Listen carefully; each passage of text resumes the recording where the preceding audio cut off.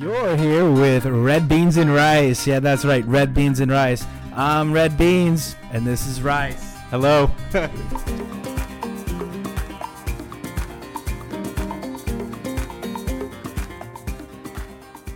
So you might be wondering, why Red Beans and Rice? I'll tell you. I'm Mexican-American. Sean, what are you? I'm South Korean. South Korean. Is that like Asian-American? Yeah. Right? So I'm Chicano. Chicano is slang for Mexican-American. So I don't know. Do you guys have, is there slang for that? Is like Asiano or? Actually, I'm not really sure about that. So when you refer to your race, you refer as South Korean or what do you go by? Yeah, South Korean or Korean. I'm was born in Seoul, so let's say I got Seoul. You got Seoul. And you guys eat a lot of rice? That's right. You do? That's okay. right. And I eat a lot of red beans. And so we're Red Beans and Rice. And red beans and rice go together. You know? Popeyes. Yeah. That's the stuff. You know, there's something that brings red beans and rice together, and it's bigger than Popeyes, and it's what has brought us together, and that is Jesus Christ, because we're both Christians, right? That's right. Yeah, and so you have two guys, completely different races, backgrounds, but what brings us together is the love and grace found in Jesus Christ. And now we just want to get together and talk about some fun things, joke around, but also look at the Bible and just see how it relates to us here today. And our topic is actually on cars. And I wanted to ask you, Sean, would you ever buy a Tesla? I was always against it because it didn't have the engine, the vroom vroom, the muscle car noise or anything. But they're growing on me. Does it have an engine? Electric motor, like a pencil sharpener, but bigger. the whole thing is electric. Yeah. Is there any gas? There's no gas. Oh my goodness, I can't imagine that, driving a car with no gas. What do you put in it? Electric gas. But one thing that's cool is if you think about like a pencil sharpener, how strong that tiny little motor is. Imagine that 100 times bigger. There's a lot of torque to really move that thing. So yeah, but when you say pencil sharpener, I think about in elementary school when you had those old metal ones that you had to like really grind on the wall. Yeah. and so that's what's grinding these Teslas, giving it this pretty pencil much sharpener motor, grinding gears, I guess. So they have a bunch of features. What makes these cars cool? Because you see them, they kind of all look alike. They got the same sleek design, but they have like a huge computer. Yeah, they got this one feature I saw the other day, and actually I'm not even 100% sure of how it is, but if you leave your pet in the car, it has a mode that it keeps the air conditioning or the climate control at a certain temperature to keep them safe. So I thought that was pretty cool. Yeah, that is neat. And it beeps or something. Lights come on if you get close to it as an anti-theft thing. I know I saw that too. Oh, yeah. There's a lot of neat things with your phones and how it can attach to it and stuff.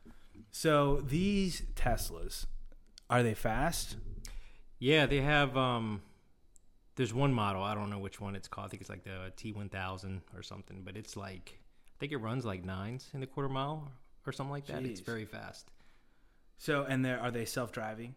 They do self-drive too. They have the auto mode and automatic braking, all that. You think we're going to get to a day where the cars are all self-driving? Absolutely. Yeah. Yeah, I think within like next 10 years, I think a lot of ones will be safe enough to do it. I know my car will do the lane assist, and it'll redirect me into the lane. It'll slow me down if I'm getting too close to the car in front of me. Yeah. Which I love it, but when I drive my wife's truck, because it doesn't have that, sometimes I get a little too close and I forget it's not going to stop me. But I want to read this verse, right? Because you talk about these Teslas. They're like the newest thing. It really is a new creation. And it reminds me of 2 Corinthians 5:17. And 2 Corinthians 5:17 says, "Therefore, if anyone is in Christ, he is a new creature.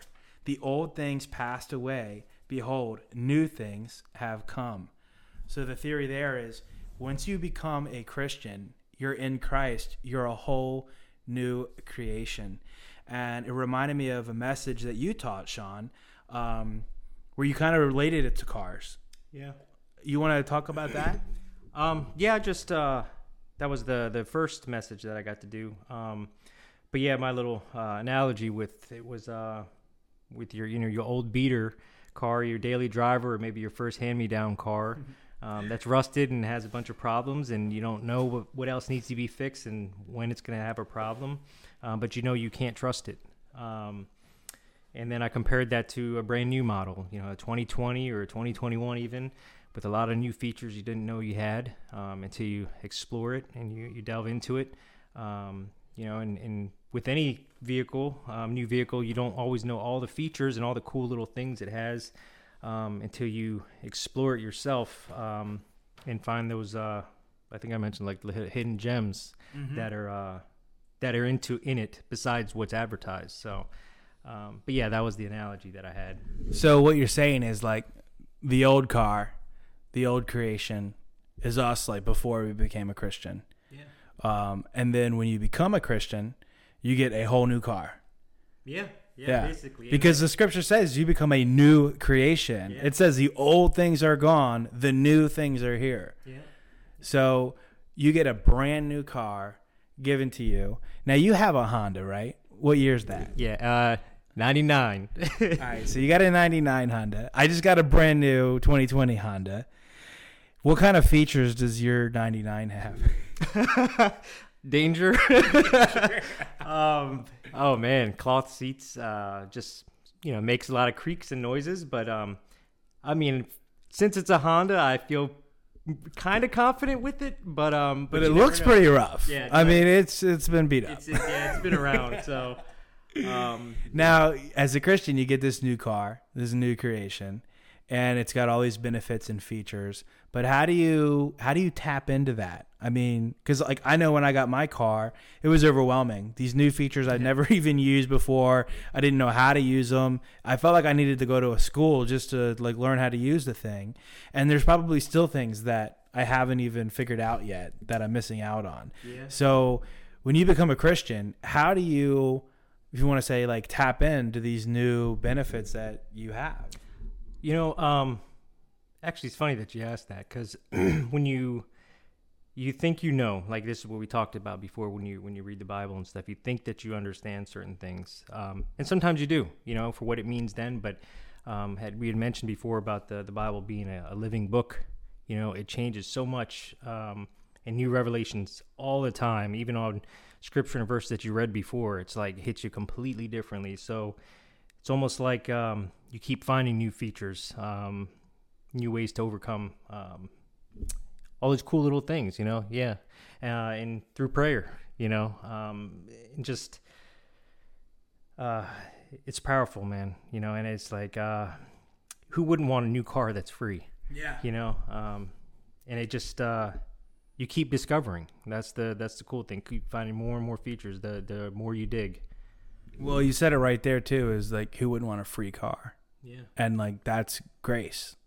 And and it says that it's by grace we're saved.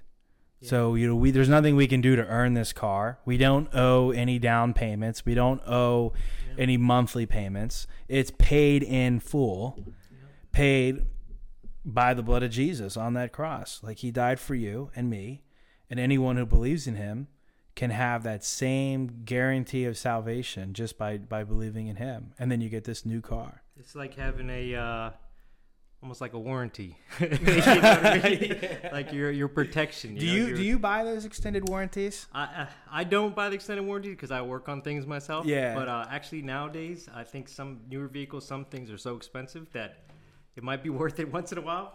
Yeah. But yeah, you get that protection, that paint protection, whatever it is. And this isn't one of them shady warranties where when something goes wrong, there's all these terms in there where God comes back to you and says, you gotta limited lifetime. Nah, this is the paid in full, guaranteed full coverage.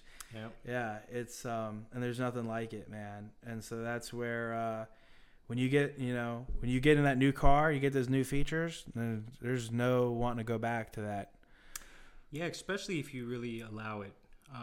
You really, if you get into for example, if you got a rental with the new car, it's like, oh, cool, but you spend more time into it, like I had mentioned that one message, when you build an intimate relationship with it and really find out the cool little things, it's like it really fits well.